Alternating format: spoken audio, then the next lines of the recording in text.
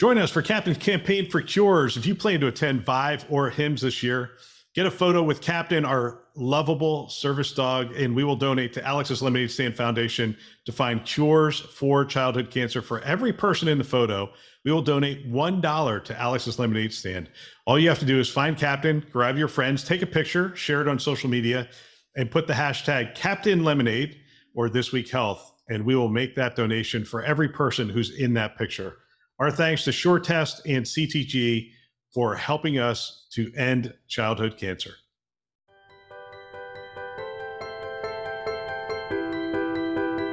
Welcome to This Week Health. My name is Bill Russell. I'm a former CIO for a 16-hospital system and creator of This Week Health, a set of channels dedicated to keeping health IT staff current and engaged.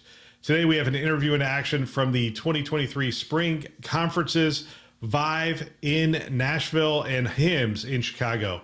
Special thanks to our partners, CDW, Rubrik, Sectra, and Trellix for choosing to invest in our mission to develop the next generation of health leaders. You can check them out on our website, thisweekhealth.com. Now, on to this interview. Here we are from HIMSS 2023 in Chicago, and I'm here with Karla Christopher with Health Data Movers. So much is so self-explanatory out of that title. But I don't want to start there. Where I want to start is the HIMSS conference. What kind of things are you hearing as you have conversations with people as they come around or whatnot? Yeah, I think people are hungry for innovation. So they're here looking for something that's going to help solve the problems everybody has. The patient engagement, provider burnout, nursing shortages, things like that. Obviously, AI is on the top of everybody's mind. There's 100 booths out there that are AI related. So. It used to be, when people were talking AI, it used to be they were just like throwing it in and saying, oh yeah, we do AI. Right, when it was really analytics. And now people are showing me it's like, yeah, we take this image and then we turn it into a stick figure and then we determine whether it's a fall or what. Mm-hmm. I'm like, how are you doing that? It's like, it's incredible. It's artificial intelligence. I'm like, well, we're seeing more and more of it. Mm-hmm. The data side, there's the HIMSS conferences is one of those places that we come, we hear what HHS is up to, we hear what the next thing is. What is the next thing that people are talking about on the data side? Is it interoperability? Is it 21st century cures? Or is it just getting more out of that asset that they have? I think it's all of those things, really. We talk about AI and people creating these really cool tools that do these amazing things, but those tools aren't of any use if they're not where the clinicians need them, when they need them, which is in the EMR. So interoperability is going to continue to be on the top of everybody's mind, connecting that data. So getting that data to the point of care. That's right.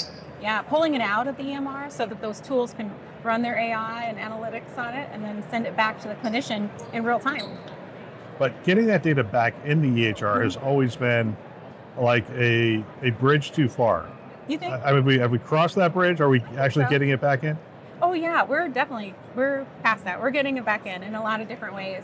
I've been in this business 25 plus years, a long time in healthcare technology. We started out with this best of breed kind of industry environment, and we saw this mass migration to these large enterprise systems. And now we are seeing kind of a migration back to best of breed, and those best of breed solutions need to communicate with that foundation EMR. So the EMRs, it's been slow road, but they have opened their doors, so to speak, and we've been able to push data back in pretty seamlessly. What's the best way that we are pushing the data back in today? Is it through APIs or is it?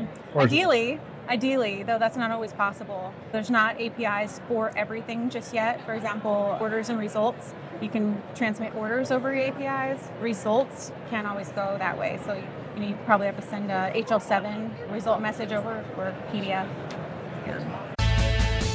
Alex's Lemonade Stand was started by my daughter, Alex, in her front yard. By the time she was 4, she knew there was more that could be done. And she told us she was going to have a lemonade stand, and she wanted to give the money to her doctor so they could help kids like her. It was cute, right? She's going to cure cancer with a lemonade stand. Like only a 4-year-old would think that. But from day one, it just exceeded anything we could have imagined because people responded so generously to her. We are working to give back and are excited to partner with Alex's Lemonade Stand this year.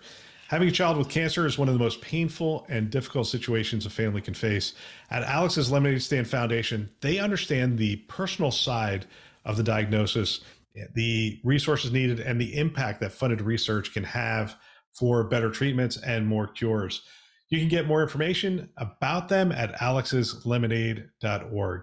We are asking you to join us. You can hit our website. There's a banner at the top and it says Alex's Lemonade Stand there. You can click on that and give money directly to the lemonade stand itself. Now, back to the show. So health data movers. Yeah. Is it more than just moving data around? A lot more. Yeah. Might need to change the name. Anyway. I said that too, but we're here, we're HDM. It's, who we're going to be. Yeah, we do a lot of data migration. That's how we started, but we really marry. So like data migrations, like M&A activity. Yeah. Okay. Yep. A lot of M&As. That's not going anywhere. So people will essentially call you and say, hey, move the data from point A to point B. Yep. Normalize the data. We can, or we work with other companies that do. We're really flexible in that. We work with whatever the customer is most interested, the direction they're interested in going. All right, so I cut you off a little bit there because I just wanted more clarity around that. Yeah, it's a lot of data migration. But I think where we differentiate ourselves is we marry clinical and operational workflow expertise, that EHR knowledge. We have an army of consultants out in the field implementing, optimizing, upgrading Cerner, Epic, Allscripts, McKesson. But we marry that with deep technological expertise. So I have a team of software developers, a team of integrators, and a team of data migrators. So we're able to combine those two to create solutions that really work for the end users. Yeah, that's amazing. So the advent of AI, one of the things I've heard from people is, hey, we need cleaner data to educate these AI models. Is that an area where we're seeing a lot of activity? Mm-hmm. Yes, but it's not just clean data, it's access to all data, right? So there's a lot of data that's missing in certain communities. So there's a big push in the AI community around sharing pediatric data to solve some of those problems, but that's such a limited data set. It's pediatrics. We need to have access to all data to really get over those social determinant of health kind of challenges that we see. Is there different data needs that you're seeing in the various types of health systems, like an IDN versus an academic medical center versus a critical access facility? Or no, I don't think so. I think everybody has the same goals. Everybody wants to take care of their patients. Everybody has somebody to report to for as far as quality and that sort of thing. So I think, at the heart of it, everybody needs the same kind of data. It's just they're capturing it in different ways. How's the data, and we started talking about this, how's the data being used around the patient experience, about really moving that forward, making it more convenient, more access, and those kind of things? This is a fun time in healthcare. We're seeing data being made available to patients so they can take care of themselves better. They can be better advocates for themselves. So whether that's through tools that they can access or the way the clinicians feed data to them that makes more sense to them. But yeah, this is a fun time where patients are getting more engaged. Fantastic. Karla, I want to thank you for your time. Thank you. This was fun, Bill. Another great interview. I want to thank everybody who spent time with us at the conference. I love hearing from people on the front lines, and it's phenomenal that they've taken the time to share their wisdom and experience with the community. It is greatly appreciated. We want to thank our partners, CDW, Rubrik, Sectra, and Trellix, who invest in our mission to develop the next generation of health leaders. Thanks for listening. That's all for now.